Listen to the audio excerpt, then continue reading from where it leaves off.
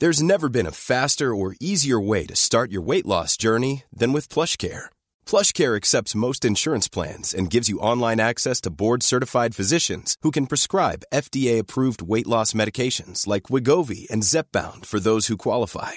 Take charge of your health and speak with a board-certified physician about a weight loss plan that's right for you. Get started today at plushcare.com/weight loss. That's plushcare.com/weight loss. plushcare.com/weight loss. Cool fact, a crocodile can't stick out its tongue. Also, you can get health insurance for a month or just under a year in some states. United Healthcare short-term insurance plans, underwritten by Golden Rule Insurance Company, offer flexible, budget-friendly coverage for you. Learn more at uh1.com. Hey, welcome to the 406th episode of Just Shoot It, a podcast about filmmaking, screenwriting, and directing. This episode is brought to you by patrons Reese Miles Thomas and Kevin O'Brien. I'm Matt Enlow. And I'm Warren Kaplan, and today we are doing our 2024 New Year panel. We have three amazing directors joining us, and on a very special episode of Just Shoot It, we have our editor, Noah Bayshore, and our producer, Tyler Small, also joining us, which is really cool. Our directors are Roxy Shih, Carlin Hudson, Maureen Barucha, all previous guests. We all love them very much. Maureen, if you haven't listened to her episodes, was a longtime director on Jimmy Kimmel. She's now just directed Pitch Perfect, I think, this past year. She did a couple movies. She had a South by movie a couple years ago. She's moving and shaking and doing a lot of cool things in TV and film. Had two South by movies. She had like consecutive South by movies. Both their movies played at South by? Crazy. Yeah. Another South by alum, Carlin Hudson. She is a writer. She's a member of the Writers Guild. She's a striker. She wrote a movie for Netflix. She has made a few features. She directs a ton of commercials for Imposter, the production company, and others, and is like the honorary co-host of the show.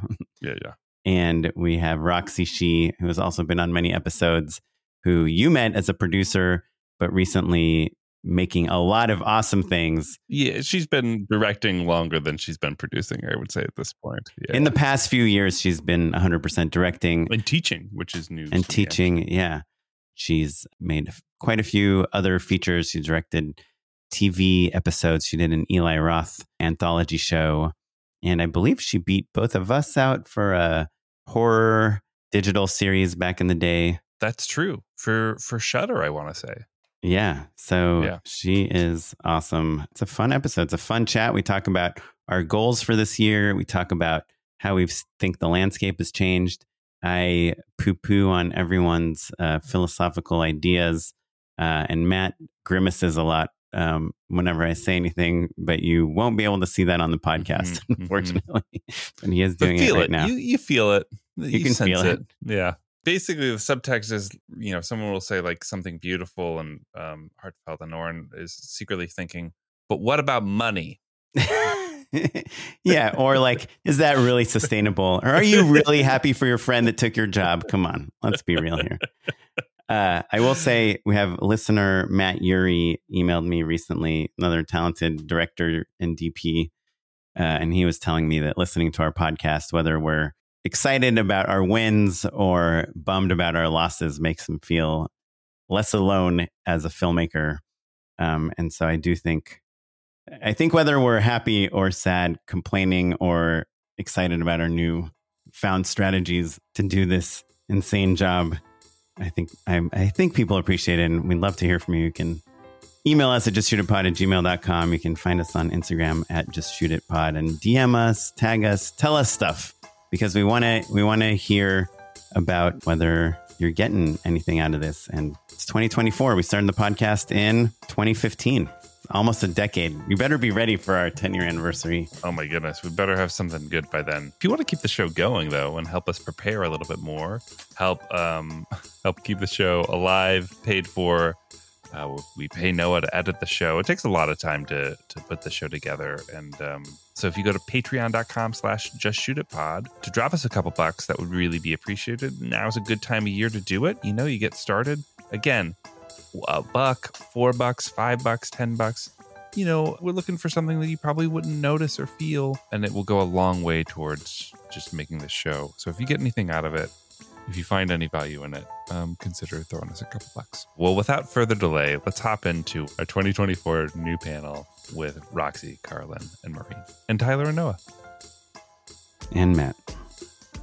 And Oren. Yes.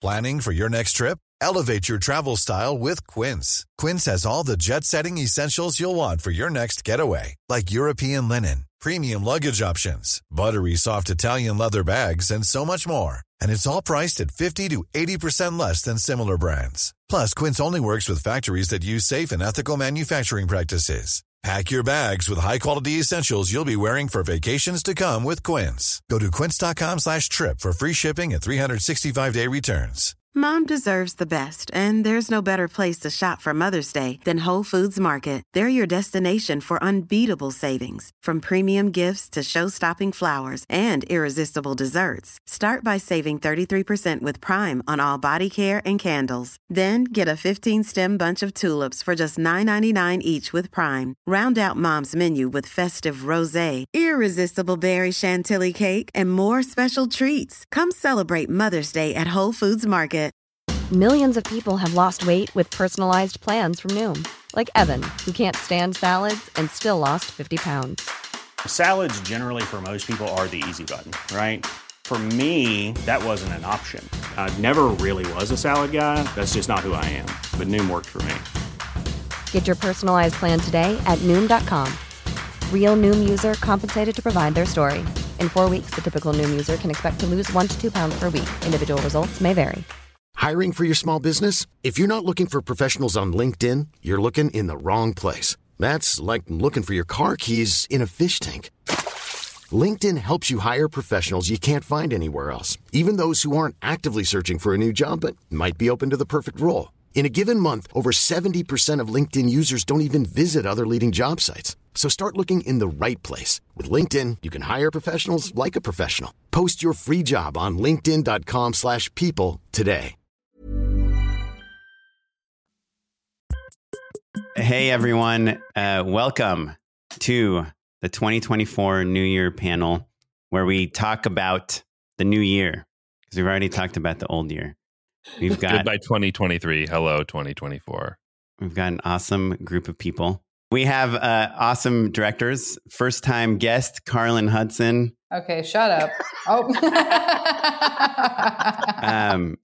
Carlin is a director and writer. It's been on many times. Thanks for coming, Carlin. We've got... I regret it already. Continue. Famous skeptic, Roxy Shih. I hate everything. What's up, guys? And we have fabulous director that isn't allowed to talk about anything she's doing right now, Maureen Barucha. Thanks for coming to the podcast. And we also Maureen does mean mysterious in Gaelic, so I have to live up to my name. Mysterious Maureen. Cool. Definitely. And we have Noah Bayshore, our editor, is on also. Hey, Noah. And we have Tyler Small, our producer, wearing a Just Shoot It hat. Hello. How you like that? Thanks for joining us. We just wanted to talk about the new year. You've all been on the podcast before, so we can skip our backstories and let's talk to Carlin. What's happening? 2024. Oh. What do you think I'm about? Up. What do you think about directing this year? Has it changed? Hold on. You have to offer her a bottle of water first, Oren. Is that so? What are you into? What are you doing? Well, I'm from a town in Texas. Wow. I'm not even. I read your email, and I don't even know that I'm prepared to answer this, because if we've learned anything, we've learned not to expect anything at all. Right? It's like every year has been a weird year, but the past few years. So what's normal anymore? I don't know what normal is. Mm-hmm. Yes. Yeah. But do you think maybe that is what's normal? Like, right.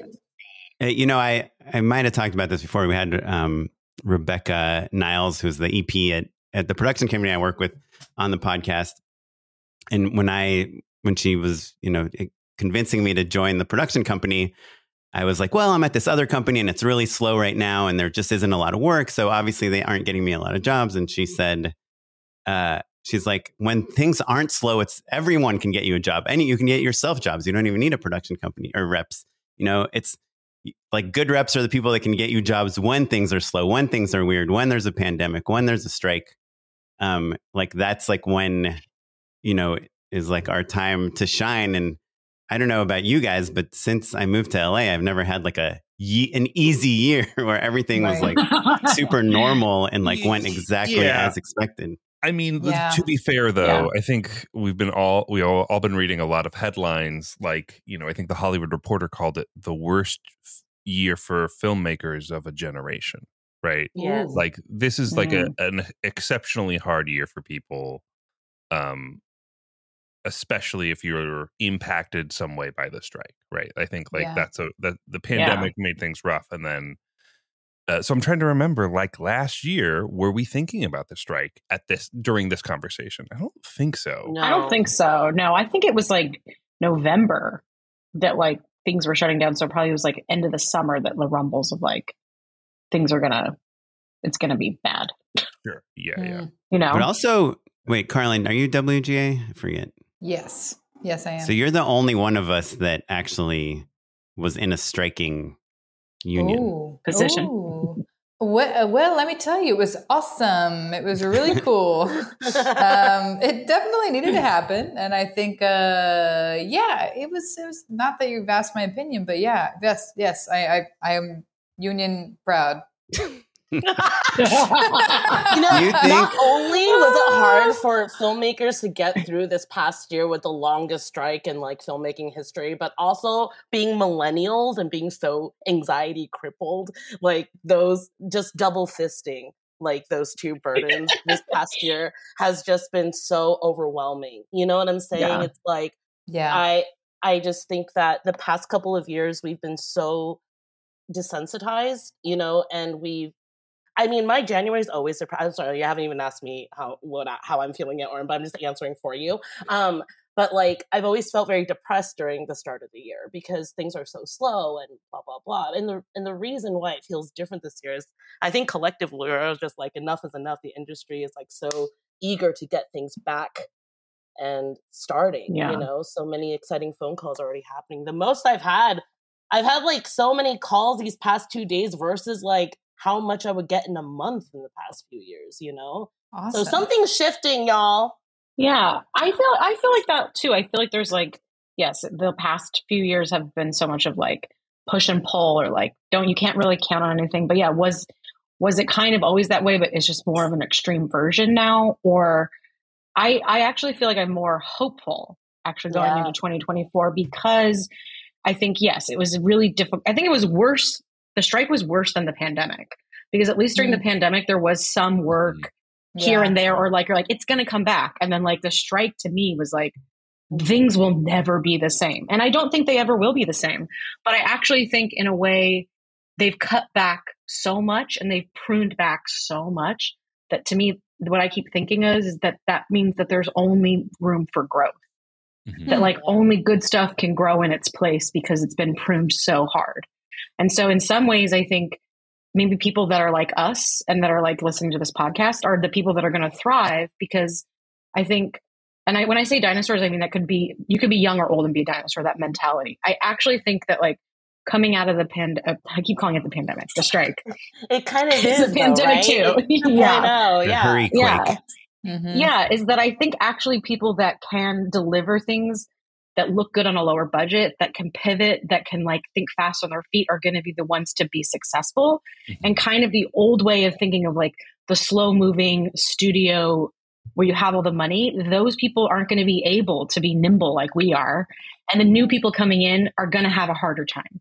So I actually think this like middle area where people have more skills in more areas are actually going to be, maybe there's like a renaissance. That's what I am hopeful for.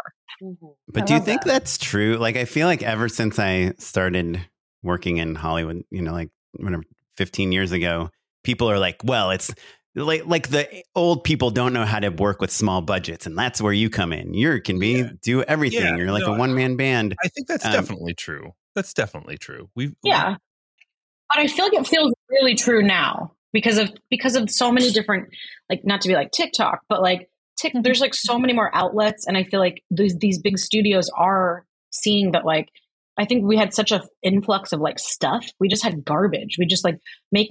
Nothing gets a chance to survive. And now that they've pruned back everything, I do think maybe that show that they've tried to do a million times with the same kind of guy isn't going to work because it hasn't worked. Right. So but like Vince Gilligan or Michael Bay or these people that are the ones that have the biggest budgets in the world, they're not going anywhere. It's not like they're the ones getting pruned. The people getting pruned are the people that are like getting one episode of TV a year, getting 2 commercials a year, you know, getting. See, I think it's the people that are getting like 15 episodes of TV, because I've heard so many of that old school guard being like, I used to get 12 to 15 episodes a year. And you're like, dude, like, what about the generation below you that gets like a couple a year? Like, to put some of the fucking pie back. Like, so I think, you're always going to have those big tentpole guys. But even that, I think, is like showing that like you can't count on them to give you a hit either. No. The cavalry is not coming. Yeah. The cavalry is not coming. I don't know. Like, I think it is the same old story, but something does feel different. I think there is a real shift. I think there is the flip side also of like, unfortunately, there's a lack of mentorship and training grounds. You know, I think I've seen a lot of talk about that lately. And so there's a generation of filmmakers that we're going to have to figure out what to do who haven't had the opportunities to work with a medium or moderate size crew, right? Like the Funny or Die or College Humor or just a branded content. Those places where you could first have a crew of like 10 or 15 people and like have a budget and have a client and like learn in a lower stakes environment. That stuff has gone away. And so I think that's the other part of the equilibrium swing. It's like that old guard, those dinosaurs can't operate. And the people who came up scrappy, I think, can. And then if you're just like an incredible filmmaker on TikTok, you're left in a lurch because you know the act of filmmaking is, you know, running a small company as much as it is knowing where to put the camera. I also think like out the gate of this like strike, the again when I say dinosaurs, I don't mean age. I just mean like mentality of like how you shoot. I think they are going to get most of the jobs. I think you're seeing it now. There's still like a fight for like the couple jobs that are around. But if you look at like TV, for example, like there aren't a lot of shows that have been greenlit, so they're not like a lot of new shows. There are already shows that like went down during the strike or they're about to go into production. So you're seeing them still get the jobs at this moment. But I do think that like people will drop out. Like there's going to be those opportunities. I think it's going to be harder and it's going to be more competitive for a bit. But also like maybe I think it's going to be competitive in a good way where it's like, we've seen that story a million times. What new thing are you bringing to the table? What new perspective? I think the things that like probably women and people of color have been told the whole time is like, well, what makes your perspective of, it's like, we're all in the same boat now. You know, it's like, how do you tell something that's different that we haven't seen? I do totally agree that it is like, I think Tyler, you know, who just moved to LA very recently this is a good time to kind of get into the industry. Like the whole, like buy low, you know, sell high. Like a lot of people kind of, you know, I think couldn't survive like the last year. Right. And decided to like change careers and decided like, oh, this thing I thought, you know, I did 28 episodes of Scrubs or seasons of Scrubs, you know, like, and all of a sudden I can't get a job to save my life and pay my mortgage. And you're no Superman. Yeah. I mean, I came to LA during the last writer's strike. So that's why it felt that's when I started. I came out of 2008. Like traumatizing, retriggering. And it was like, this is a weird full circle. Yes. But it was like a great time to start. Like, cause you're like, people are out in the street, people kind of connected again. And you're like, people like, let's make shows. Oh, I haven't seen you in a long time. Like, I think like the community got stronger. And that's what I feel like feels the hopeful part is that the community and the bonds of like what we're doing in this industry, making art, telling stories, like that got stronger. I'm curious, just like brass tacks, Maureen, I follow you on Instagram and everyone else should. And I saw, you know, you spent a lot of time kind of like on the picket lines and kind of going to different things and standing with WGA and SAG and stuff. I'm curious, and I know that you have a bunch of fun things coming up this year already. Like, do you think that your time spent like on the picket lines kind of re-meeting people, like meeting people, like just kind of being part of the community was like helpful in any of this stuff, like career wise? I'm not in like I know people like think of this as like a way. bad thing, but I mean it as a good thing, you know? I think like, yes, I think why it was positive. I feel like I wasn't out there being like, I'm going to go meet all these writers and talk to them about like craft. Cause I think some of my writer friends were being like, oh no, like some people were doing that. I think for me, it was more like, I would see where my friends were and be like, oh, I haven't seen them in a while. Let me go to that where they're picketing, or like, you should meet this person. Like I was actually connecting friends that were out on the strike lines that didn't know each other. And I was like, oh my gosh, you should meet this person. They're over at CBS. You're over at CBS. And that was just like fun. And I would go for like an hour or 2 hours. And I think it did help. I think it was like also, it was important, especially if you're working in TV. I don't know why more directors weren't out there, because writers are our coworkers. So you're like, even though we weren't, the DGA wasn't striking, which is totally fine. I was surprised that I didn't see more directors out there supporting some of their writer friends or their coworkers that, you know, you work together in TV in such a close way. Well, Carlin, you, like we said, are one of the only people here that is in a union that was striking. Mm-hmm. Do you feel like it affected you? I mean, I know as a commercial director, you still worked a lot in 2023. Yeah. I mean, I really am hoping, I'm like thrilled to hear Roxy and Maureen, and I'm hoping to take that positivity, but I don't, from a writing standpoint, think it's so great yet. I think that the second half, my prediction, if I were a gambling woman, would be the second half of the year might be better. I think the first half's going to be pretty rough. The good news is I think that a lot of us, like, not many writers that I know of actually wrote specs during the strike. I mean, some perhaps did, but it was so stressful. You know, it's like, no one is super creative when you're like, how the fuck am I going to pay my rent or mortgage? You know, it's not like a comfy time in which to be creative and free and think of these really cool new ideas. Yeah, you're not fun employed. You're right. I had writer's block during the whole strike. Right, me I had too. writer's block. I eked out a shitty draft of something, which, you know, is a first as a vomit draft. But now I feel like I have some mental space to like dig back into a new project. So I don't know. Maybe other writers are doing the same. I know a few that are, but yeah, I think until April, May, I don't really know. They're just seeing where budgets are. I don't know. I'm not super, super positive, but I'm not like doom and gloom. I think like this is still $1 billion industry. Like there's still many millions of billions of people. Yeah, you know, in 2024 money, $1 billion is actually pretty small. Right. So there's still demand I'm trying to for manifest this stuff. a billionaire so that I don't have to work anymore. So if any of you know one, please. A billionaire set you up I with. want a billionaire so I get to work more. Yeah, sure. right. Yeah, there you go. Yeah, Okay, that's so- very different, Maureen. Yeah. Roxy is working, but crocheting is just a different industry. It's a different deal. You know, as directors, we often are brought on later in the process, in the workflow, right? Like somebody has to pitch and sell and then develop and then get a pilot greenlit before we're involved. So, but there were a lot of think pieces about how we thought that everyone was going to write an incredible spec, and then as soon as the strike was over, everyone was going to sell everything, and there was going to be this glut of awesome new content, and that didn't happen, right? Yeah. And you know, people are pointing fingers every which way. It sounds like you've kind of internalized all that, and is it that you think that people are still, like you were saying before, figuring out budgets, or like walk us through that a little more? Yeah, I think, newsflash, I'm not an economist, but I'm about to talk about the economy because I think that this is all financial advice. Okay, great. Oren has given me some bad financial advice, so do not listen to him. I told you to buy the Tesla. Okay, so I think what is happening in the economy and the box office and all of these things are coinciding with our industry having a contraction, right? So it's not like we're working in a vacuum. We're also in an economy that is recovering and that is doing better than people thought that it would. But it's like there's even though the economy is doing okay and inflation is down, we still have this feeling that things are terrible. And that feeling is also making its way into the executive suites. And so they're nervous. You know, we see this in commercials too. It's like, it's not like there's not actually money out there, but there's this hesitancy to spend it. And that's what I feel. In the same way that you're not an economist, none of the executives are either. Do you know what I mean? So it's all based on just a gut feeling. Also not creatives usually.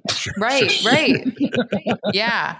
So I'm hopeful that once sort of like the dust settles and like after Sundance, you know, we're always looking like what sells at Sundance, what sells at South, but you know, hopefully also, I don't know. I just think there's still like a little bit of people are dipping their toes back in the water, but they're slowly making their way back in, and it's going to be a slow process. Mm-hmm. Yeah. This is my perspective.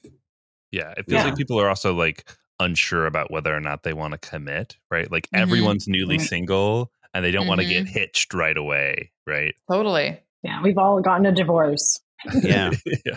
I mean, if you listen to The Town, the podcast, they're pretty much like, their view is like none of these companies make any money, you know? Like, I don't understand. It doesn't make any sense. Doesn't make any sense. And so, well, nobody has Netflix cable, is making money. Everyone's just gambling. Here's the thing. I do think like I'm hoping for that. Like we talk about this a lot at DGA stuff is like having windows come back. And I think you are seeing that happen. And that's how money will come back in, where it's like, if shows have windows on certain platforms and they sell to other platforms, or if we have a theatrical and now you're seeing like, oh, there is a benefit to have it in a theater for a run. It's like, oh, wow, that old model worked. Like, crazy. You know, having it go to syndication on another platform, like, oh my God, I can make money again. So I think you're slowly seeing that happen. And so that I think is a way to like bring back some of the industry and ways that the industry can make money off of creative things. Yeah. Do you guys, Noah and Tyler, do you guys go to the movie theater ever? Yeah, I had like those movie pass, and so I would go like once every 2 weeks. But you had movie pass like 3 years ago. It's back. It's back now. It's the AMC one. It's different. AMC has one. AMC, yeah. I don't know how they make money on that thing. Me neither. I'm going to the movie every week. I love it. Yeah, I think it's all concessions. Oh, you are, Carlin? Yeah, I go to AMC all the time. I love AMC. Me too. Yeah.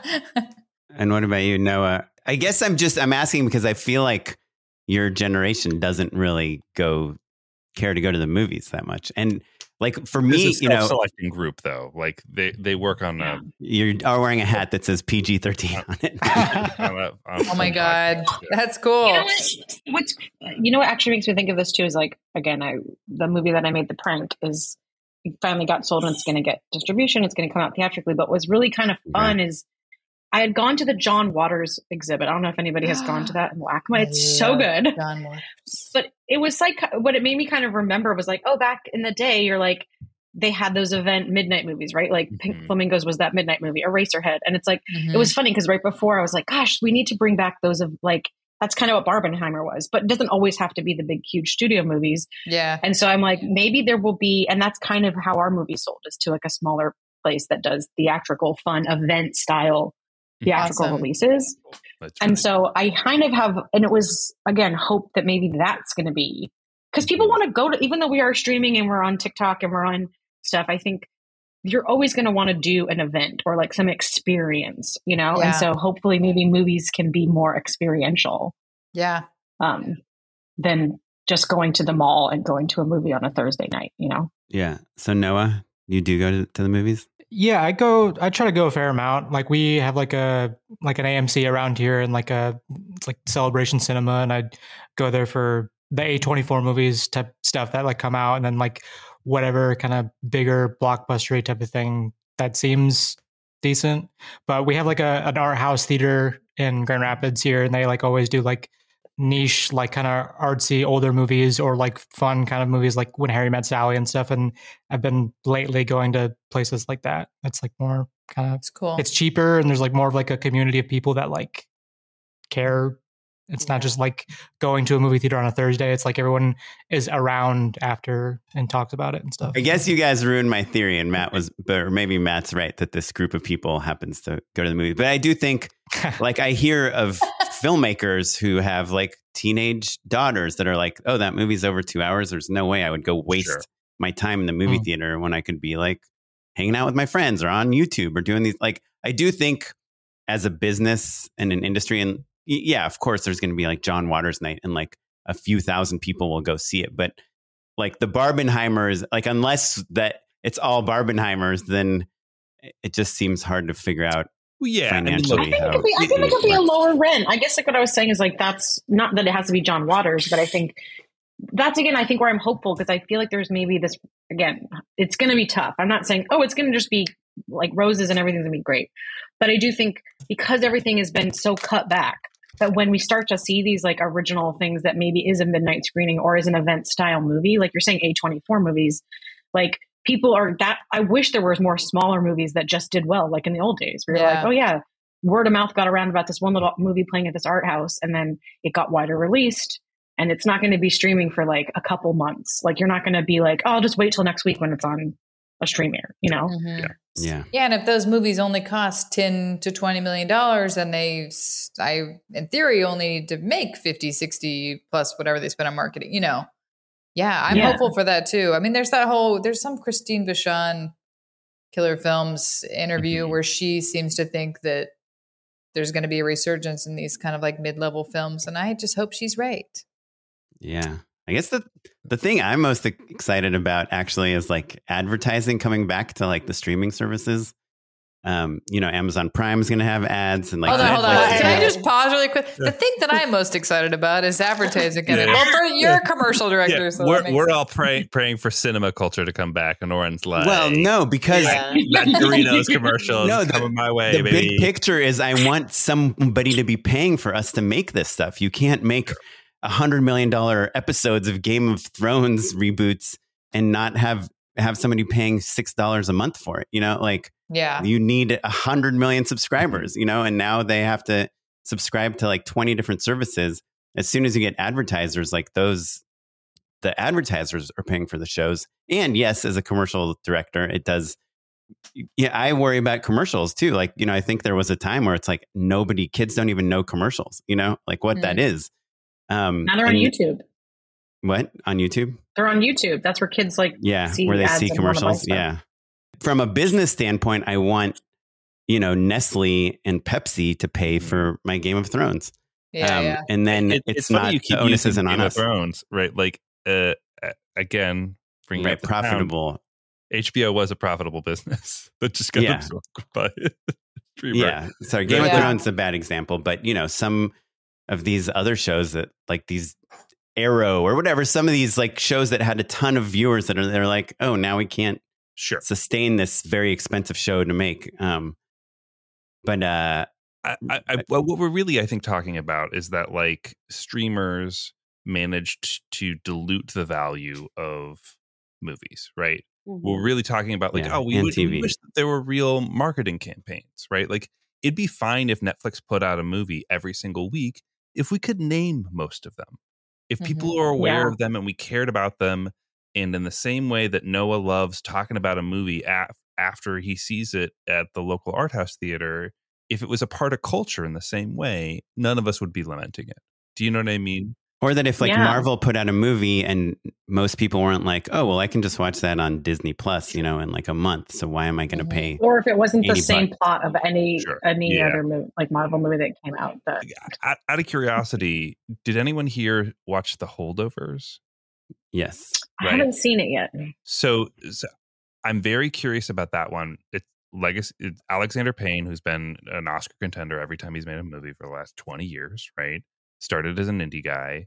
But the thing that's interesting about it, Maureen, you made me think of it, the windowing is there, but it's very short. So it had a real theatrical run. We all heard of it, but it's already on Peacock. There was a VOD window of like maybe 2 weeks, and now it's streaming. And it's probably going to be up for a few Oscars. And also not an expensive movie to make. I mean, except for talent, maybe Paul Giamatti. Probably $10-20 million, like Carlin was saying, right? So if you can make a movie that we all care about, and you can see it at home if you want to, and capitalize on that marketing opportunity, or watch it in the theater and it wins awards, that's interesting. You know what I mean? Yeah, I think that's like goes like Saltburns like that. Like everyone's like, got to go see it, or even Poor Things. Mm-hmm. Yeah, it's like like that. You got to go see it. Like I think Saltburn you can go see in the theater still, but it is like you can watch it at home too. Yeah, right. But I think there is a push to be you should see it in the theater because it's more of a communal experience. It's like people are oohing and awing and shocked in the audience. Like that's part of the fun. It's funny. I went to see Poor Things, and I don't think I've laughed as hard as I've laughed in a long time in a theater. And a stranger came up to me and my friend afterwards, and she's like, hearing you laugh through the whole movie made my experience. I was like, what? Aww. And she's like, my friend and you guys were the only people laughing in the whole theater. I was like, what? Really? Roxy, I feel like we haven't heard from you for too long. But seriously, like I think of all of us on this panel, you're the most kind of all over the place, not in a bad way, but you produce, you write, you do a feature, you go do a TV horror show like Blumhouse thing or a Eli Roth thing in Canada. You've done digital series. You kind of every time we talk to you, you're doing something totally different. And I think I know I don't think I was on the last episode that you were on, but the episode before that, you had basically started turning down a bunch of jobs that you didn't want, and then kind of had like this low point, and then got like the best offer of your life. And so where are you now? What did you do that thing? Are you still kind of saying no a lot, saying yes a lot? Are you? I don't know. I feel like I can't really contribute to so much of what you guys are talking about because I just completely unplugged last year. Like I know the strike was happening. I went out for the first few weeks, but it just made me so depressed. And I had to, for the sake of my mental health, just like stop looking at everything. I know there's an oversaturation of content. I know that like I'm getting IP fatigue. I'm just not feeling as connected as I would watching cinema the way that I used to. I did make that movie. I did an episode with Matt, and I talked about all the trauma I had from it, and that it was the hardest thing I've ever done, and it really affected me. And then I picked up crochet, where I have so much creative freedom, where I can control it as a Virgo moon. I love that. A lot has been, my movie just got into a big festival, which I can't announce yet. I kind of hate Hollywood right now. Like, I kind of don't love the system. Do any of us, right? And I've just been really harnessing my focus on how to be creative in every moment, reading, just really finding my creativity in every single outlet and being present in every moment. So I used to be, Carlin and Marino, I used to be such a fucking social whore. Like, I was always out of community. I was always networking. I was always I was just like the freaking crazy person. And somehow I've just changed 180. And I'm just being super intentional about everything I'm making, slowing things down. And now the work that comes, it doesn't really feel as high anymore. Every recognition, every award doesn't make me feel as, it doesn't feel as good as it used to. And now everything that matters is the work. And so I'm sitting with that, I'm attached to a couple things. We've been having a ton of meetings, and it's the usual same old hurry up and wait thing. But I'm not insecure about anything anymore. I don't care, because I know I'm good, and I know that I'm going to create great shit, and everybody here will, but we just got to stop playing into the system because it sucks, right? You just got to stand true to what you want to do. I love what you're saying. Like at the high, it almost feels like you got over the addiction, because I think working in this town is an addiction. It is. And then the lows are low. It is. You're just like, what am I doing wrong? How do I work the system? How do I work through this crisis now, this unprecedented collective thing that we're all going through? And I'm sick and tired of it. And so now I'm the happiest I've ever been this past year internally, because I'm like, okay, now I learned that I don't need to just always be hustling and chasing things.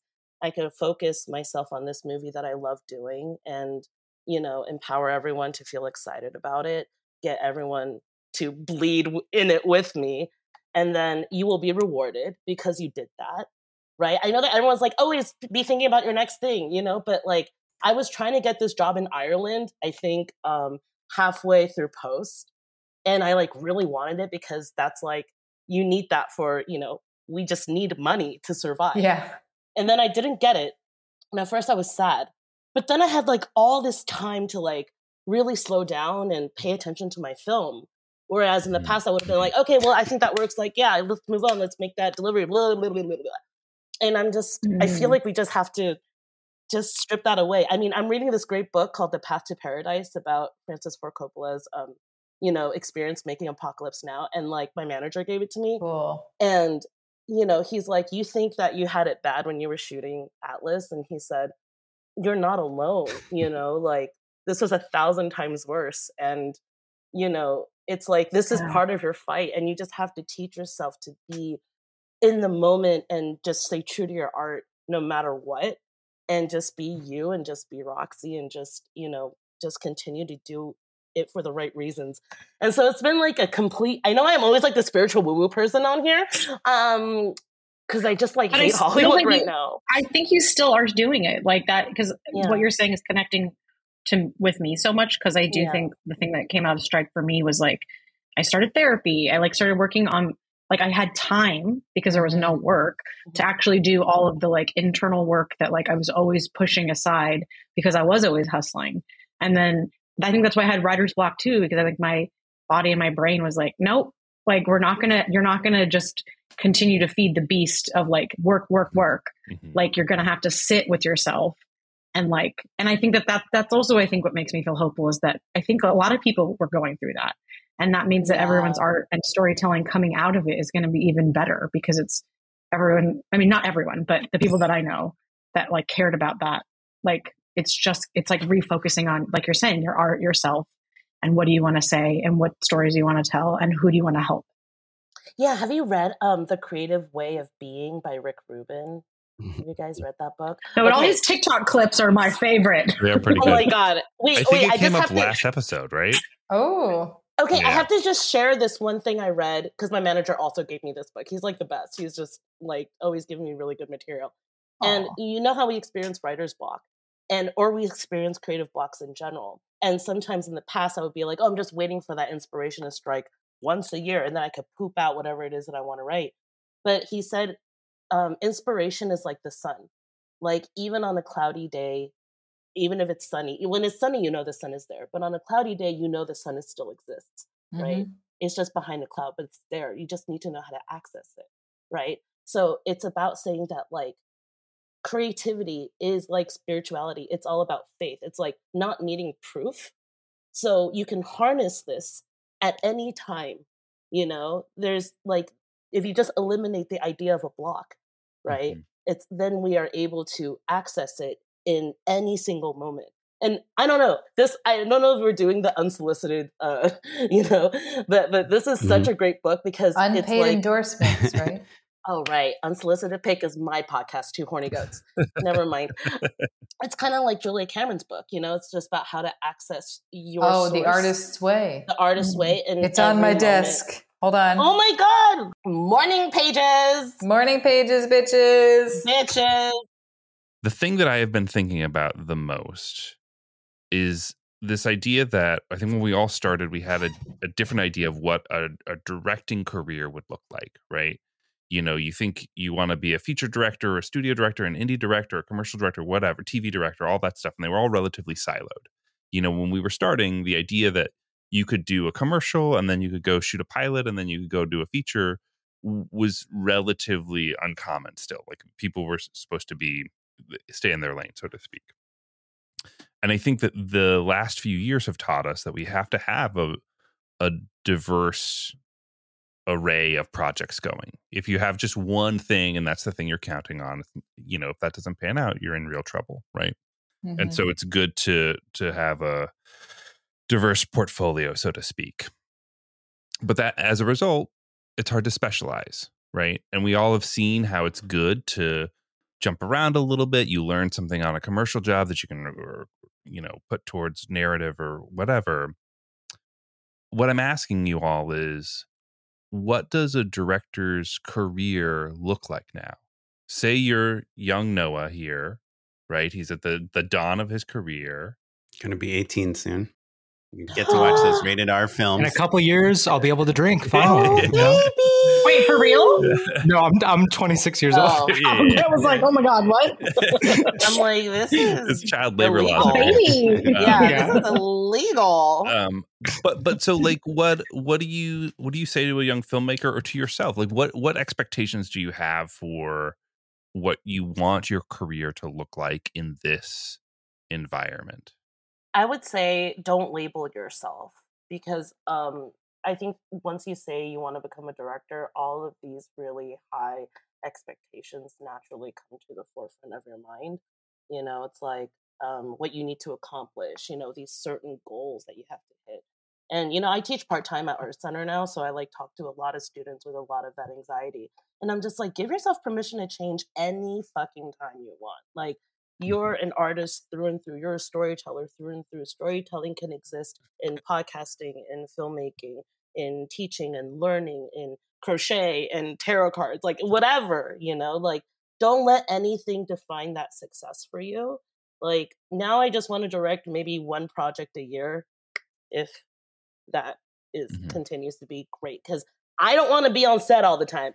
There, I said it. I'm tired, you know, I'm old. Okay. Like I want to be a grandma, you know what I'm saying? Like I want to contribute all these other parts of, and I never knew this could be what this looked like. Like when my director friends and I used to chit chat, I mean, when the film Fatales, you know, which is how I know Maureen and Carlin, it's like, we're just like, how do we get the next thing? Like, what are we doing now? What are we working on? And it's just this high stress environment when in reality, you know, it's a privilege and it's beautiful, you know, and if you let go of those expectations and you find that authenticity, things will happen much more organically for you.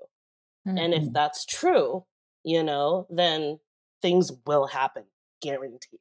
You don't have, the more you worry about it, the less it will come. Does that make sense? Yeah. It is interesting that you use the word privilege, because I totally agree with you that it is, like, filmmaking is a privilege. Like none of us need to be making films. That like the world doesn't necessarily have to have, like, the world will be fine if none of us ever made another film, you know? True. Yes. But it's a privilege that we get to work on these things and get to like make believe for a living. Individually, it is a privilege for all of us. I do want to push back on, you know, I think somebody made the point during the pandemic of like, what would any of us have done if there wasn't a TV show to watch, or there wasn't a movie to watch, or music to listen to, or a book to read, right? When the shit hits the fan, people need art, right? Yes. Yeah. And I'm not saying it's not important. I'm saying it's like, you know, the Craig Mazin and John August always talk about, like, getting into being a successful Hollywood writer is like being a successful NFL player, like odds wise, you know,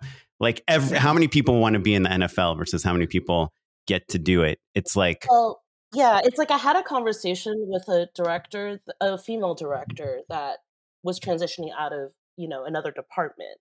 And talking to her was like talking to a younger version of myself, which is so fucking weird, because she's like, I just got signed. I did my first TV movie. Like, why isn't this happening now? Like, if they get me in front of these like TV show execs, like I can show them I work harder than anyone else and I will do it better than anyone else. And I'm like, you don't know that. What makes you think that you're better than anyone else?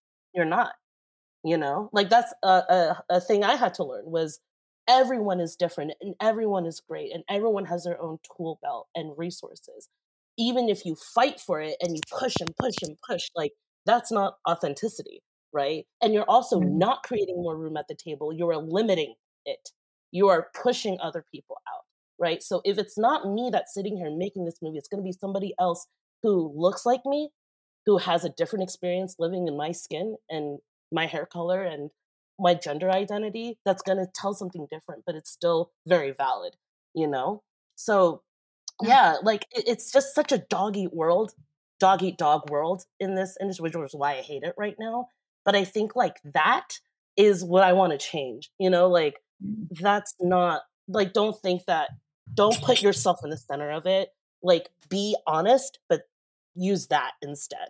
I totally agree with what Rox is saying, but I guess I have a different prism which I look through that from, right? Is that it is a privilege, but also we're sitting in a place that we did go through all that stuff to get to where we are. So I think it's harder for somebody out of the gate to be like, I'm not going to label myself. I'm not going to like do all the things that I need to do to like do the work to find out what kinds of stories and what I need to tell. And then the other part of that is we make the culture. So I True. want to change things because we make the fucking culture. And look at all the culture that has fucked us up because certain people were the only ones getting to make the culture that we all eat and consume and believe, and that this is who a hero is. This is who you should, this is the love interest. This is what this person looks like. And if there aren't more people at the table, again, telling stories from different vantage points and prisms, that's how the culture stays the same. And so I think we need all kinds of fighters. We need people outside the Yes. system. We need people within the system. We need people that are like, I'm an artist, you can't box me. And there are people that play the game, but like, you know, and so to me, I think when I would give advice to, and it's funny, somebody just asked me this at like a party. They were like, came over and they're like, I want to get in an industry. And I was like, they kind of wanted to do too many things. They were like, well, I kind of want to be an actor and I want to be a writer, but I want to direct. And I'm like, this is totally fine to not know, but like, you got to figure that out. Like, he's like, I do make content. I was like, okay, do you want to be a content creator? Do you want to be a storyteller? Like, there are so many things. And so if you're just using like I make content, I'm like, no, I'm telling you to tell stories. Like it was, so I'm like, I think you have to figure out, what do you want to give? Yeah. And you have to figure out like, you know, for me, I think we're all the same where we all have done so many things. And so often when people would meet me, be like, I'm so confused by you. You like did Jimmy Kimmel shorts. You do magical realist cupcake things. You do Lifetime thriller movies. Like, what are you doing? You know, or like, and then it's only now where I'm like, okay, I come from a weird mixed family. It's like Irish Catholic, Indian Pakistani Muslim. I put things that don't go together and tonally make them work. Like, so I was figuring out like, why am I drawn to all these different things? How do I make that work? And so now it's like easier for me to be like, I did this and this, but the through line is me. And what do I bring to the table? And so I think that's what I think is important, is to just make stuff and figure out what you're trying to say. And make room for others, because I hate the competitiveness, you know, like it's horrid. Yeah, there's room for everybody. Like Yes, truly. true. But sometimes some people have to put some of that fucking pie back. Yeah. Because you got to the party early and you took all the pie. And so don't get all upset. Like, I think what our podcast is about, or at least what it's been about the last 3 years, is like, how do we make this thing that we're so privileged to get to do and so lucky to get to do? And like Maureen is saying, it's fought so hard to get into the room and battled like the trends and did the labels and no labels, and we do everything and we do nothing, and saying no to everything and then saying yes to everything. Like, how do we mix this privilege of this career, of directing, with making a career out of it? With like Carlin, you got married and bought a house this year. Matt bought a house and had a baby last year. Like, it's, you know, when at some point, and the reason I think it's fun having like Noah and Tyler on is because they are really young, you know, and they aren't as tied down to these things. Like Noah could go to Brazil to shoot something for 2 months tomorrow if he needed to. And I don't think that I could do it. Spirit of adventure. Good for you, kid. Sure. Like, is it a young person's game because it is a privilege? And at some point you realize like you're done hustling and competing and you don't want to fight for the piece of the pie like every week? Or is there a way to just be happy and like 20 years from now, can you see yourself doing the same thing you're doing this year as a director and being like equally happy? I see nods from Carlin and Maureen. I think yes. I just hope I'm making a little bit more money doing it. Right. But how does that square with like the pie? You know? Maureen, I was thinking about, sorry, you go ahead. Oh, no, go ahead. Sorry. I was thinking about the thing you said about the pie, and I've been wondering about that too. And I'm just, so in commercials during the strike, it happened to me. I'm assuming it happened to Oren and other people. Like, I specifically, I can say this. I was up for some job, and then they called me and they said, actually, Adam McKay is going to direct it. And I was like, are you fucking kidding me? Adam McKay is going to direct this. Like, by the way. Yeah, and I thought I'm a huge fan of his. Like, but also, if I were at an agency and someone you've never heard of, or Adam McKay, the Oscar winner, I would be like, absolutely, I'm going to go with Adam McKay. But then again, on the flip side, like I said yes to a social media directing job at the end of last month, which is kind of below me, but I have a mortgage, you know, and I don't know. And I'm like, did I take it's just complicated. And I'm like, there are some commercial directors that I know of that actually have helped bring up other like young people of color and women, like, and will co-direct with them and then let them take the credit. And that, you know, there are ways in commercials that I've seen this happen. It's rare. Yeah, maybe in TV that happens. I heard that a lot. That like I have a lot of friends. I tried to get into commercials, you know, back into commercials this year, and it didn't work because this thing where everyone's like, nobody has jobs. I mean, here's the thing. I hope that in 20 years, if I'm at that level, I don't need it. And if it's feast or famine and there's a famine, I would hope that like if I'm at a certain level, making a certain amount of money, that I would recognize that there are people that there's a famine. Yeah. And that I would maybe just pull back on my stuff. And I think this too, like right now I'm like, and I'm not going to name names, but I'm like, sometimes these big, huge directors, they're doing these huge, big budget movies. If I get to that place, I hope that like, if I get a budget of like, whatever, 250 million, I'd be like, can we just allocate 5 million for like a fun, cool filmmaker? Because you're going to make my movie regardless. So I need to leverage that for other people. So I think it is like, how much is enough for you? I don't know. Right. Like some people are like, I want it all forever. Yeah. But maybe this industry is also feast or famine. So we have to like, you know, feast when we can, because we could be paupers at any moment. But that's also capitalism. Like we're all always when we are able to feast, we gotta Robin Hood that shit. You know, we gotta Robin Hood that shit. It's interesting though. It's also just like interesting to think about and kind of notice in our own jobs and careers, you know, how is that hierarchy and how do we, you know, and I know we're all conscientious people who are trying to help the next generation, but it's always good to think about. And again, I wouldn't also like, you know, when people do, again, I don't know, maybe I would do the same, but when I look at shows and I'm like, oh, one director's directing the whole season. I'm like, I know. They couldn't just like kick off, like, you know what I mean? I'm like, okay, that's great and great for you, but that also means that there's nothing for anybody else. Right. So I don't know. I think it's like the mindfulness of like, whatever that means to you. I don't know. And that's like a personal thing, but I think that's a problem with capitalism too.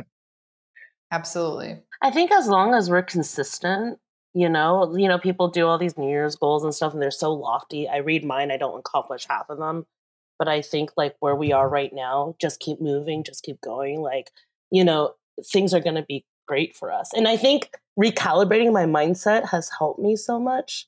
You know, just seeing things differently and shifting my perspective. I really think that cultivating this attitude may be something that we can all do and help. Is that like, you know, I've had friends that they've met on shows and then they've told me that they're looking. Like, they don't have to do that. That's putting out more competition. So it's like, oh, when someone does that to me, I'm like, oh, if I hear that someone should be good for that show.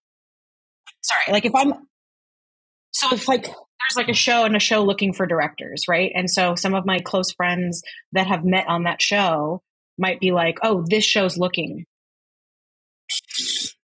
The showrunner, there's a spot, they're looking for directors. They have 2 spots open. They have 1 spot open. And so it's like, I think our mentality would be like, I don't want to tell anybody because I want to get it. I want it. I want it. I want it. Don't spread the word that the show is looking for directors because I don't want that much competition. Right. The less competition, the better. Yeah. And I've had multiple occasions where women in particular have been like, I've met on the show. I think you'd be good too. And so, and again, if I lose out on a show, I want it to be to my friend. I want it to be to somebody that like, totally is like, oh, there is like, I'm as happy for them to get it as I wish I did. Of course, we all want money right now because everyone is like in the famine phase.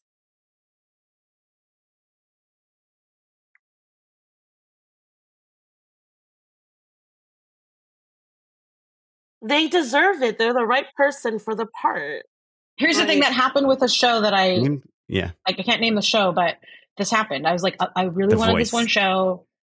And a friend of mine was also up for it. And I was like, you know what? You haven't done episodes of TV. And I was like, she got a meeting and I didn't. And I was like, damn it. But she's like, we have any advice? And I immediately was like, here's what I would do. Like, I would say this. I hope you get it. Like, and I was bummed I didn't get a meeting, but I was so happy that she did. And again, I'm like, I need a job. How do you get a meeting if you've never directed episodic? Tell me the secret. She had a movie. She had a movie. And so like the movie is like kind of buzzy. And so it's even with that, it's hard to get an episode of TV. And in the end, she got the episode and I hadn't heard that I got one yet. And I was like, I'm so happy for you. And I truly was. I was like, you know what? Like, she has never gotten an episode of TV. Like, she deserves it. Like, she deserves it as much as I do. I'm bummed that I didn't get it, but she got it. And I'm truly actually happy for her. In the end, I also got an episode, but I'm like, oh my God, I'm so glad that I didn't like withhold information or like be bitter about it or be like, well, if I'm not getting it, I don't want you to have it. Like, I think just that mindset makes it easier for the, like when you don't get stuff, especially if it's like people that you love and you know in this industry that are good people that deserve it. Yeah. You know, it's like different when you get people that you think are sucky and don't deserve it. You're like, you know, fuck them. But yeah, that's like in like, you wanted to have justice, you know, it's like every choice. Like if someone's telling a certain story, like I also had a very similar experience this past year where I really wanted this movie and I was fighting so hard to get into the room. And I was like, why haven't they called me? Like, why have I not been given the script for this movie? Right. I fought so fucking hard. And like, this movie just needs to be directed by an Asian woman. And the announcement is that it's not, you know, and it just created like this flurry of just reactions from our community. Right. And then I'm just like, it's so unjust. Like when it's a situation like that and you're just like, how can they make a decision like this? You know what I'm saying? That really makes me feel my blood boils. And I'm like working on my jealousy and working on my bitterness, you know, because these are natural feelings that you get because we're human, you know, but I agree with Maureen. Sure. Like you want to create that space and we're here to help each other and to love each other and to support each other, because if it's not that, then we're not doing the work. You know what I'm saying? Because it's about all of us, right? Again, and I want to lose out to people that I love rather than people that I hate. Exactly. Yeah. Can we each just go through just one kind of specific-ish goal for 2024? Something that we want? I can start if that... Yeah, go ahead, Oren. Go ahead. Hit it, Kaplan.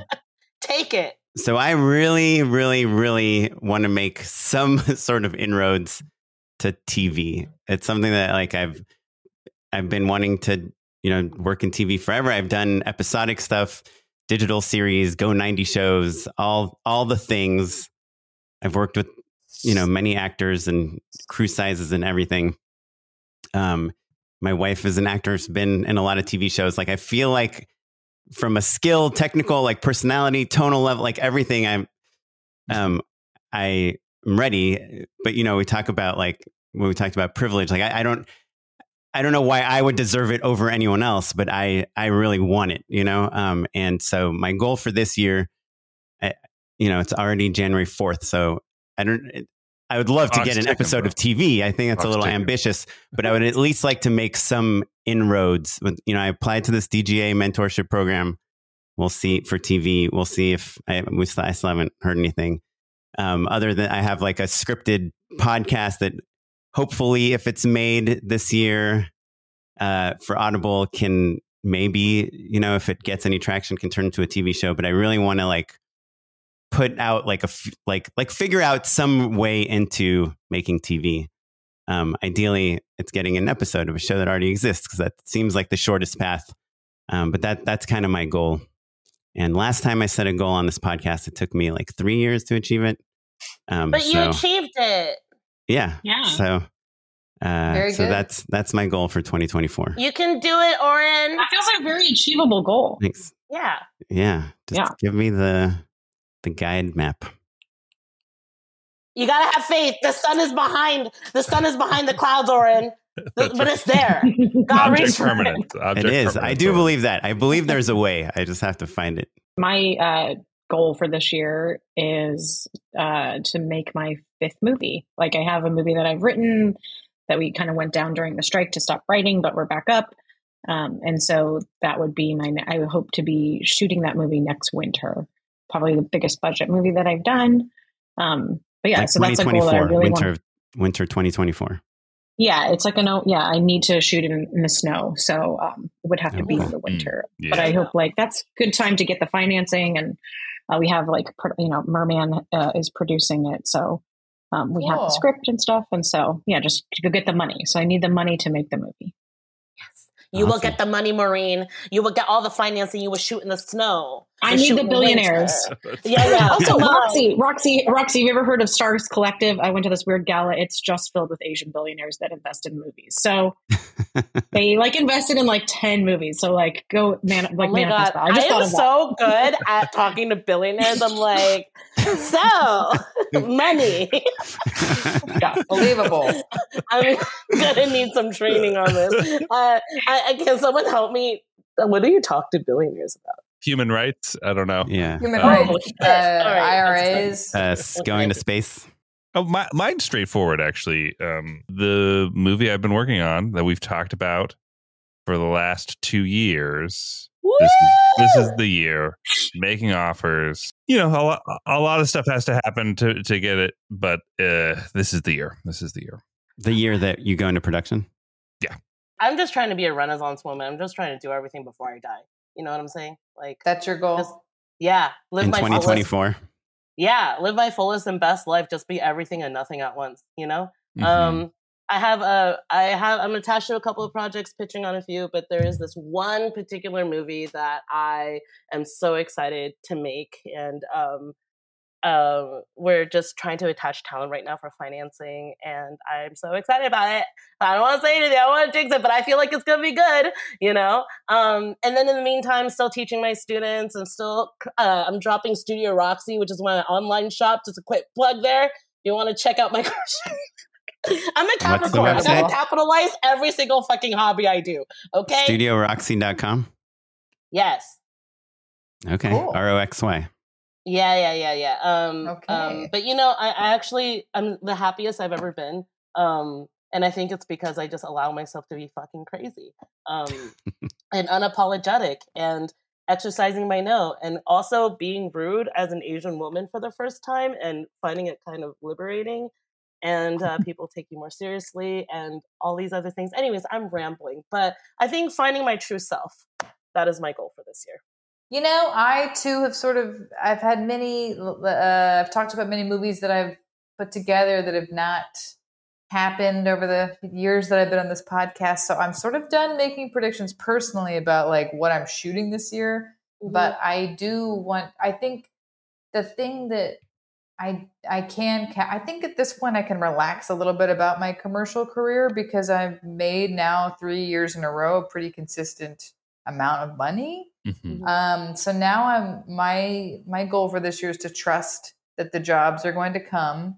Maybe not as many as I'd like, and maybe it's not going to be easy. Who knows? But I'm going to trust that I will be able to get by on those jobs and really create space for my creator self. Because last year I really focused more on kind of making money, and I got married and I bought a house, and I built my foundation of my life, you know. And now I have a wife. I have this house. I have of course roots.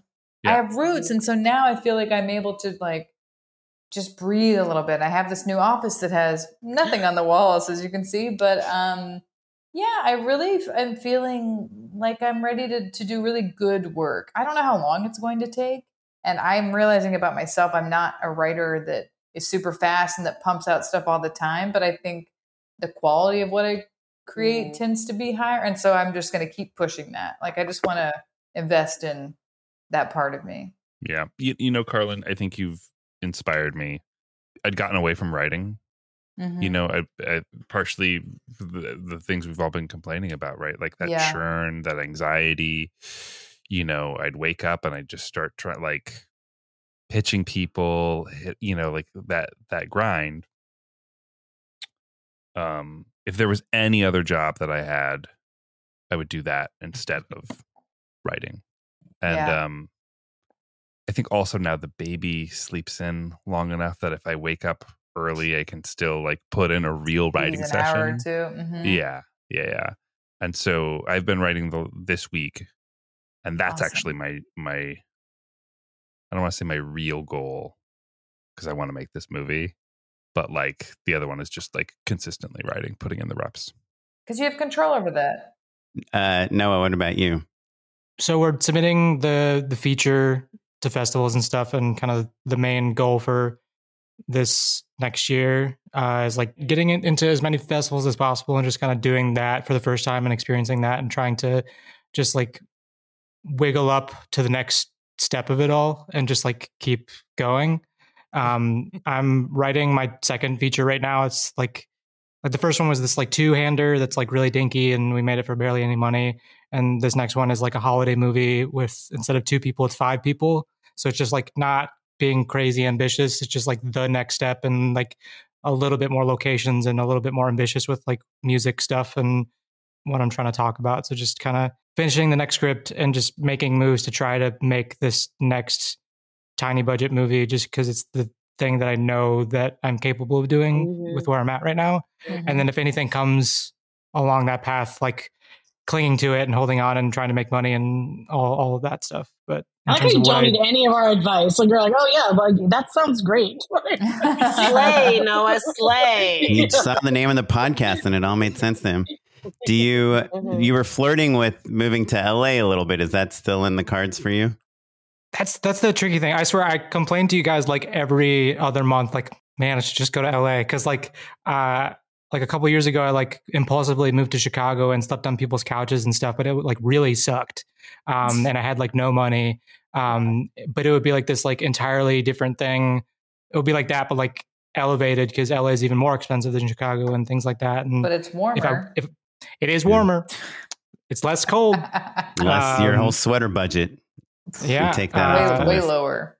But it's kind of like a we'll see thing. It's definitely something I really want to do. But if I'm going to do it, I want to do it smartly and safely, and with like a chunk of money to make sure that I'm okay. And like I have like a good support system here, and kind of like a solid crew kind of situation where like if we wanted to make something in like 3 weeks or like a couple months, everyone would be down. It's just like figuring out the money of it all, and we could do another thing like we did with this first one. Where do you live again? In Grand Rapids, Michigan. I feel like you're just starting a movement there. Yeah, it's like I teeter-totter on it a lot, but it feels like the energy is kind of, that's what's going on, and trying to stick to this like weird Duplassism mindset of just like really just trying to, dig your foot in the dirt and just be like, this is where I'm planting my treehouse. We're going to figure it out. Yes. Like we'll build a treehouse over here and just kind of figure it out or something, Revolutionary Noah. Well, that's great. Yeah. I mean, LA is, we like it just because it's where people try to take this hobby of filmmaking and turn it into a career. Tyler, what about you?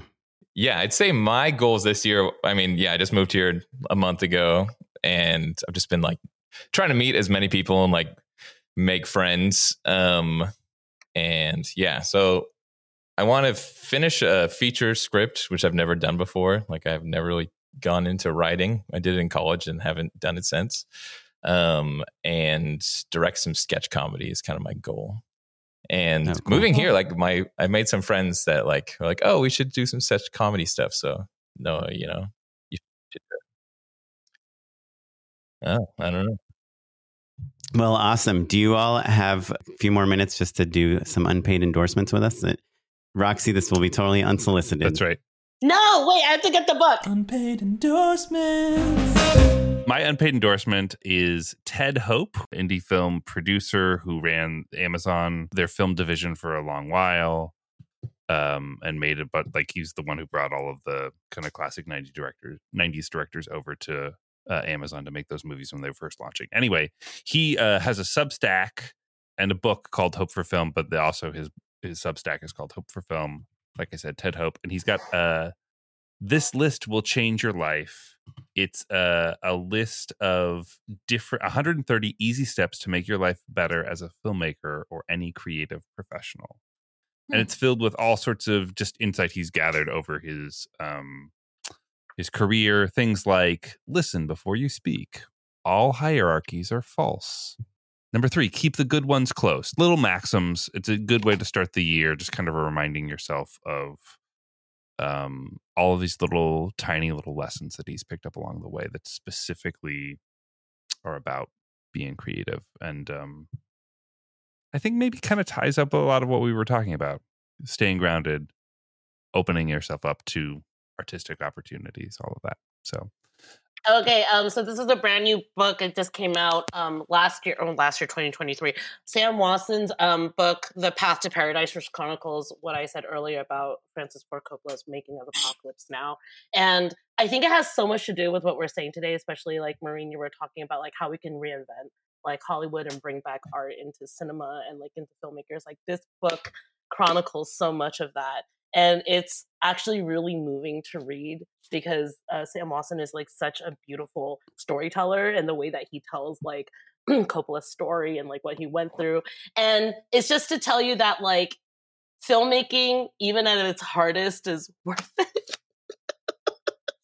I'm laughing because I wanted to quit. You know, like, but It sounds this beautiful. just goes to show you are not alone. So no matter if you're making a $500 feature or if you're making a $250 million feature, you're going to have challenges and you're going to have unprecedented shit happen to you. But like, I just find it very inspirational to read. Sold. I'm going to get it. Get it. And then Yeah, we me could, too.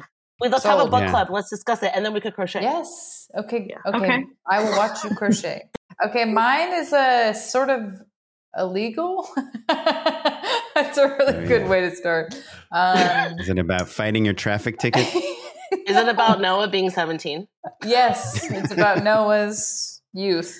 Yeah. Let's buy him cigarettes. I didn't really think of a good one, but I'm just going to say something that has changed my life over the past 2 years, and that's psychedelics. Sorry. I know it sounds like a totally bananas in Los Angeles. And I'm not talking about just like doing them with your friends, like at a party, but like with a guide and with the group. And it's really like nothing has changed my mind more in a really beautiful, my cat is back there now, in a beautiful way. It's like In a physical. yeah, I love to talk about this. Unfortunately, plant medicine. Here we go. Let's get into it. Describe the differences between the like, oh, Yeah. we're partying with your friends, we're all going to go see a movie, or we're going to go to a concert or whatever. Like the thing that people are probably pretty familiar with. Yeah, I mean, there's a whole group of underground. It's only. I really think this is going to be legal pretty soon. To be honest, like the studies that they're doing, Noah's nodding his head. I'm curious. I'm down. Nothing has changed my mind more in a really beautiful. My cat is back there now in a beautiful way. It's like, yeah, I love to talk about this. Unfortunately, plant medicine. Describe the differences between the like, oh, we're partying with your friends, we're all going to go see a movie, or we're going to go to a concert or whatever. Like the thing that people are probably pretty familiar with. Yeah, I mean, there's a whole group of underground. It's only. I really think this is going to be legal pretty soon. To be honest, like the studies that they're doing, Noah's nodding his head. I mean, the studies that they've done with MDMA, with psilocybin, with all these things, like it's helping anxiety and depression in veterans and people in unprecedented amounts. I mean, it's like these studies are going so well. Not that it could work for everybody, and you should be careful if you've taken SSRI type of drugs. You know, if you're on medication, like that gets a little dicey. But like the first time I done shrooms with like friends growing up, but the first time I did it was like someone in a clinical setting with a guide who's sober, and I'm dosed a certain amount with an eye mask on for hours. So it's like in a therapy. So it's like set and setting is really this expensive. I saw this analogy on, again, I don't want to be like TikTok, but Yeah. it was like they were trying to Yeah, girl. describe. They were trying to describe like what it does, and they're like, and tell me if this is like a true analogy. This is where they were real like, psychedelics, is what you're saying. Yeah, cool. yeah, is that like when you're skiing, right? Yes. It's easier to ski down grooves, Yes. right? Because the grooves, it's easier. But then what doing psychedelics is like a fresh blanket of snow, so that your brain can actually go and make new paths. They've hooked up brains to people on psychedelics, and like normally when your brain is firing, it's like going down these certain paths, and there may be like 10 to 20 paths kind of opening up. But on psychedelics, like hundreds of them are like online. and you're creating truly, hundreds of new neural pathways. Yes, that's right. So it does. That's how it helps you get out of like depression, anxiety, and trauma. Is like The showing grooves of your brain. Exactly, you're creating new grooves. We all need this. We do. Like this is that. I'm like, look, I know I'm like woo woo California these days, but about it. too. But it really, it's really changed my life in a way that like I'm just so much more present and satisfied than I used to be. And so, Wait, is this what a covered gift. by insurance? No. Lauren. No. She said it was illegal. Technically illegal. Yeah, many She things framed it. nowadays, unfortunately, that are illegal are covered by insurance. That's true. Yeah. Anyways, Um, people can message me if they actually want to talk about this on Instagram. I want to go do it. Okay. That sounds fun. How much does it cost? Well, it costs $20. not that much. Like, it depends what sort of Like setting. less than $200?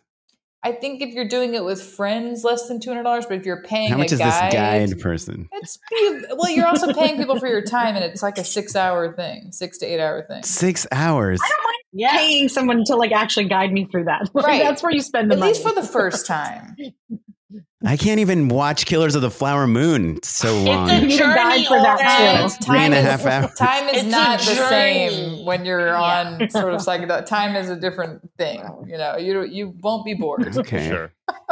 Okay, Maureen, what's your hopefully more legal and more affordable Maybe mine endorsement? ties into both Roxy's and Carlin's. I can't wait. I think I'm just trying to think of like, what do I want to endorse? But I actually feel like in the spirit of also the anti-capitalism, but still artistic is, I don't know if everybody's watched I'm a Virgo yet, but I feel like No. that Boots Riley series blew my Mhm. mind. It's like anti-capitalist. It's for Amazon. It's so creatively amazing. It's all forced perspective shit. Like it just really like inspired me in a way that I haven't seen many things lately that even like his movie, like even the movie that he did, I'm Sorry to Bother You, I liked, but I like this TV show much better because I think it's structured and it's just really, really creative. Tyler or Noah, who wants to go next? I could go if you want, Tyler, or if you want. I would love for you to go. Yeah. Okay, cool. This is Noah speaking, by the way. Yeah, I'm speaking. Hi, it's Noah. I'm the editor of the show. My unpaid endorsement is a silly one. I am endorsing High School Musical, The original? That's awesome. the original one, Disney Channel movie. Yeah, the first you know one who's directed I by? not see that All coming. in this together. I know the choreography. Yeah. I forgot the name of the dude, but like he directed like all Kenny three of Ortega. them. Kenny Kenny Ortega. Directed the Ortega. Michael Jackson documentary. I don't know much about him, but he just seems like a badass because I guess he also like choreographed like those movies too. Dirty He Dancing. used to be a dancer. Yeah, He's it's a like- legend. Hocus He's- Pocus. He directed Hocus Pocus. Yeah. And he directed the Descendants movies and the Zombies movies, if you guys watch Disney Is Channel. that true? Okay. I haven't yeah. seen those. But Yeah, his me career is and- still blooming. good, Mhm. good for him. He's Hell really yeah. going to skyrocket soon. Yeah, Yeah. totally. He should give us some of that pie. Yeah, Yeah. hello, Yeah. pie time. I'll have some High School Musical pie. Yeah, like me and my friend Jessie Carl, who's like the lead actress in like the movie that I did. We've been like watching like movies from like our childhoods and stuff, and like High School Musical is one of those like movies that's not like a an art house movie that you tell all your film friends at film school that this is the movie that made me want to make movies. Like High School Musical is like the real answer. Yeah. Along with like other superhero stuff or whatever, where it's like you're like a little kid and it made you like excited about like watching movies and stuff. So the unpaid endorsement is like High School Musical, but it's also like go back and watch like these like little kid movies that like you watch as like a kid that like made you excited about movies. If you've had like 5+ years of separation on them, I think it's like fun to go back and watch them with like a new lens. I think it was a really fun time, and they're really like sincere and just like campy, but just like really fun, really good movies. I like that you had that because I just did that with Flight of the Navigator. I'm like, this is fucking dark. But you're right. It's nice to go back and be like, this movie influenced me. you know? Yeah. Spending time with their inner child. That's like right. that was kind of the mindset behind it. Is Yeah. that Getting back to your inner child. yeah. I mean, Noah's pretty young. Barbie is one of the movies from his childhood also. Damn. Wow. Boom, roasted. Man. Tyler, 1 year older than Noah. Yeah. Man, man, listen to all these has changed mine. In the psychedelics realm, everyone should watch Fantastic Fungi. It's oh my it's god, so good. yes, that's so a good documentary. Fascinating. Big into mushrooms. Yes, it's I don't know. You guys, you maybe lost me. I don't know. It's very insightful. This is and- feeling like very like junior high stoner science fair project. Now. What's wrong with that, You dude? guys should listen to the lava. Get a lava lamp.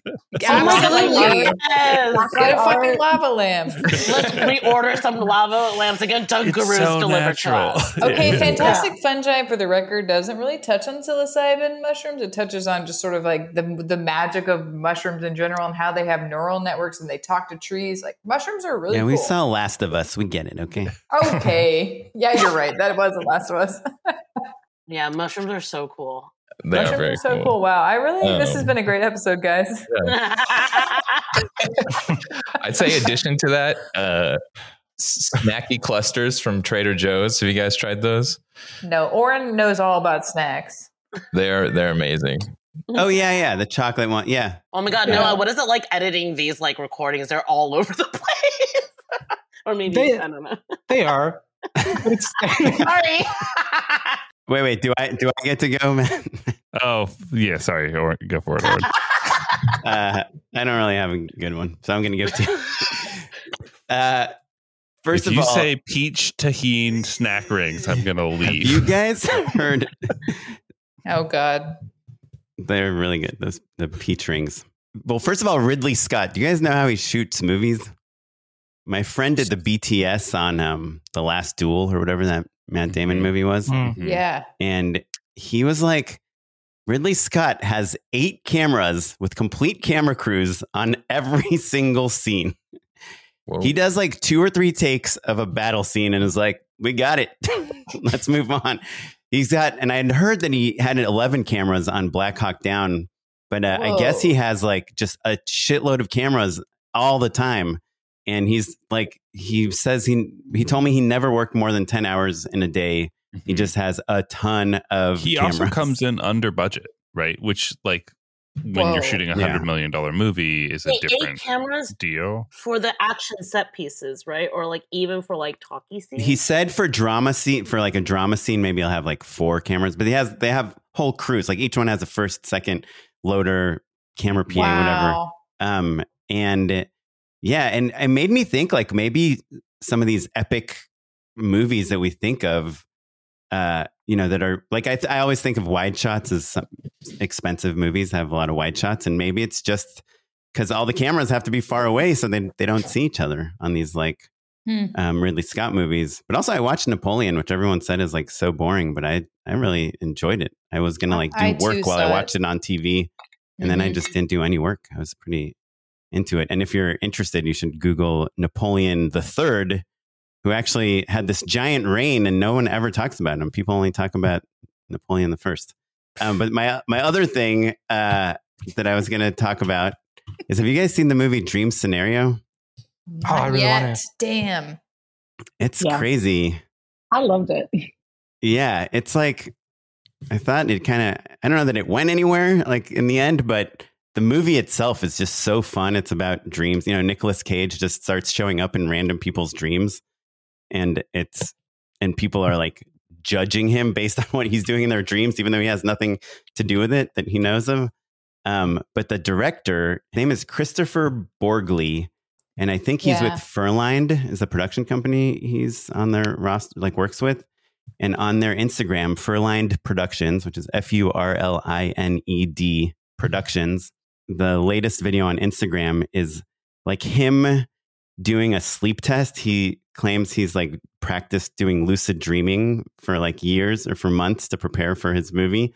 And they connect these like brain diodes to his brain. And this guy interviews him while he's lucid dreaming. And you just have to watch it. It's just very bizarre. Cool. And my favorite promo for a movie I've seen in a really long time. And thanks, Blake Benham sent it to me yesterday, and he said, "What is this?" Question mark. So thanks, Blake. It's also great. That You're movie's listening. a great commentary on celebrity as well. Yeah, have you heard any interviews with the director about like why he wrote it? It was basically like, he's like, my dad is just so confused by technology in the modern world, and I just wanted to make a movie about that. And Nicolas Cage kind of represents his dad as this guy that's like, what? I'm in your dreams? What am I supposed to do with that information? You know? Yeah, it's a really fun movie. And, you know, if you're into dream stuff, it's interesting. Before we finish, can everyone just tell the listeners how they can find you online, where they should follow you, what's happening, what podcasts you're making that they should listen to? I'm Maureen Barucha. Instagram is the way to follow me, even though I'm just Maureen, a creeper on TikTok. Barucha. Yeah. Barucha, silent H, naturally. Maureen Barucha. Find me on Instagram. I post too much. Find me at Instagram too, at Carlin with a Y Hudson. I'm not on a ton these days, I'll be honest, but I do check it twice a day on my computer. So if you message me, I will look at it because I have no self-control and I have to take it off my phone because I start comparing myself to people. I feel bad about myself and it gets taken off. Love a self-aware. So the cycle goes. Nice. At Roxy She, ROXYSHIH, my new crochet shop, Studio Roxy. Hell yeah. I am at Tyler W. Small on Instagram. And subscribe to our Patreon. Yeah, there you go. Oh, yeah. Super producer Tyler. I'm at Noah Bayshore on Instagram and TikTok. And if you want to follow me on Letterboxd too, you could probably find me there too. You can follow me across all social media at Mr. Matt Enlow. And you can follow the show at Just Shoot It Pod across all social media. You can email us at justshootitpod@gmail.com if you want to drop us a line.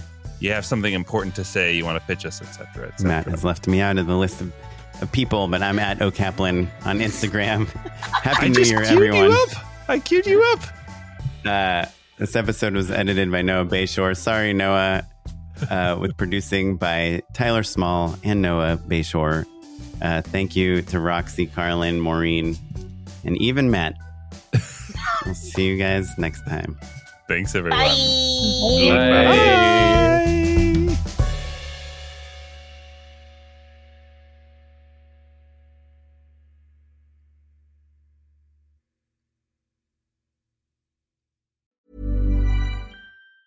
Planning for your next trip? Elevate your travel style with Quince. Quince has all the jet-setting essentials you'll want for your next getaway, like European linen, premium luggage options, buttery soft Italian leather bags, and so much more. And it's all priced at 50 to 80% less than similar brands. Plus, Quince only works with factories that use safe and ethical manufacturing practices. Pack your bags with high-quality essentials you'll be wearing for vacations to come with Quince. Go to quince.com/trip for free shipping and 365-day returns. Mom deserves the best, and there's no better place to shop for Mother's Day than Whole Foods Market. They're your destination for unbeatable savings, from premium gifts to show-stopping flowers and irresistible desserts. Start by saving 33% with Prime on all body care and candles. Then get a 15-stem bunch of tulips for just $9.99 each with Prime. Round out Mom's menu with festive rosé, irresistible berry chantilly cake, and more special treats. Come celebrate Mother's Day at Whole Foods Market.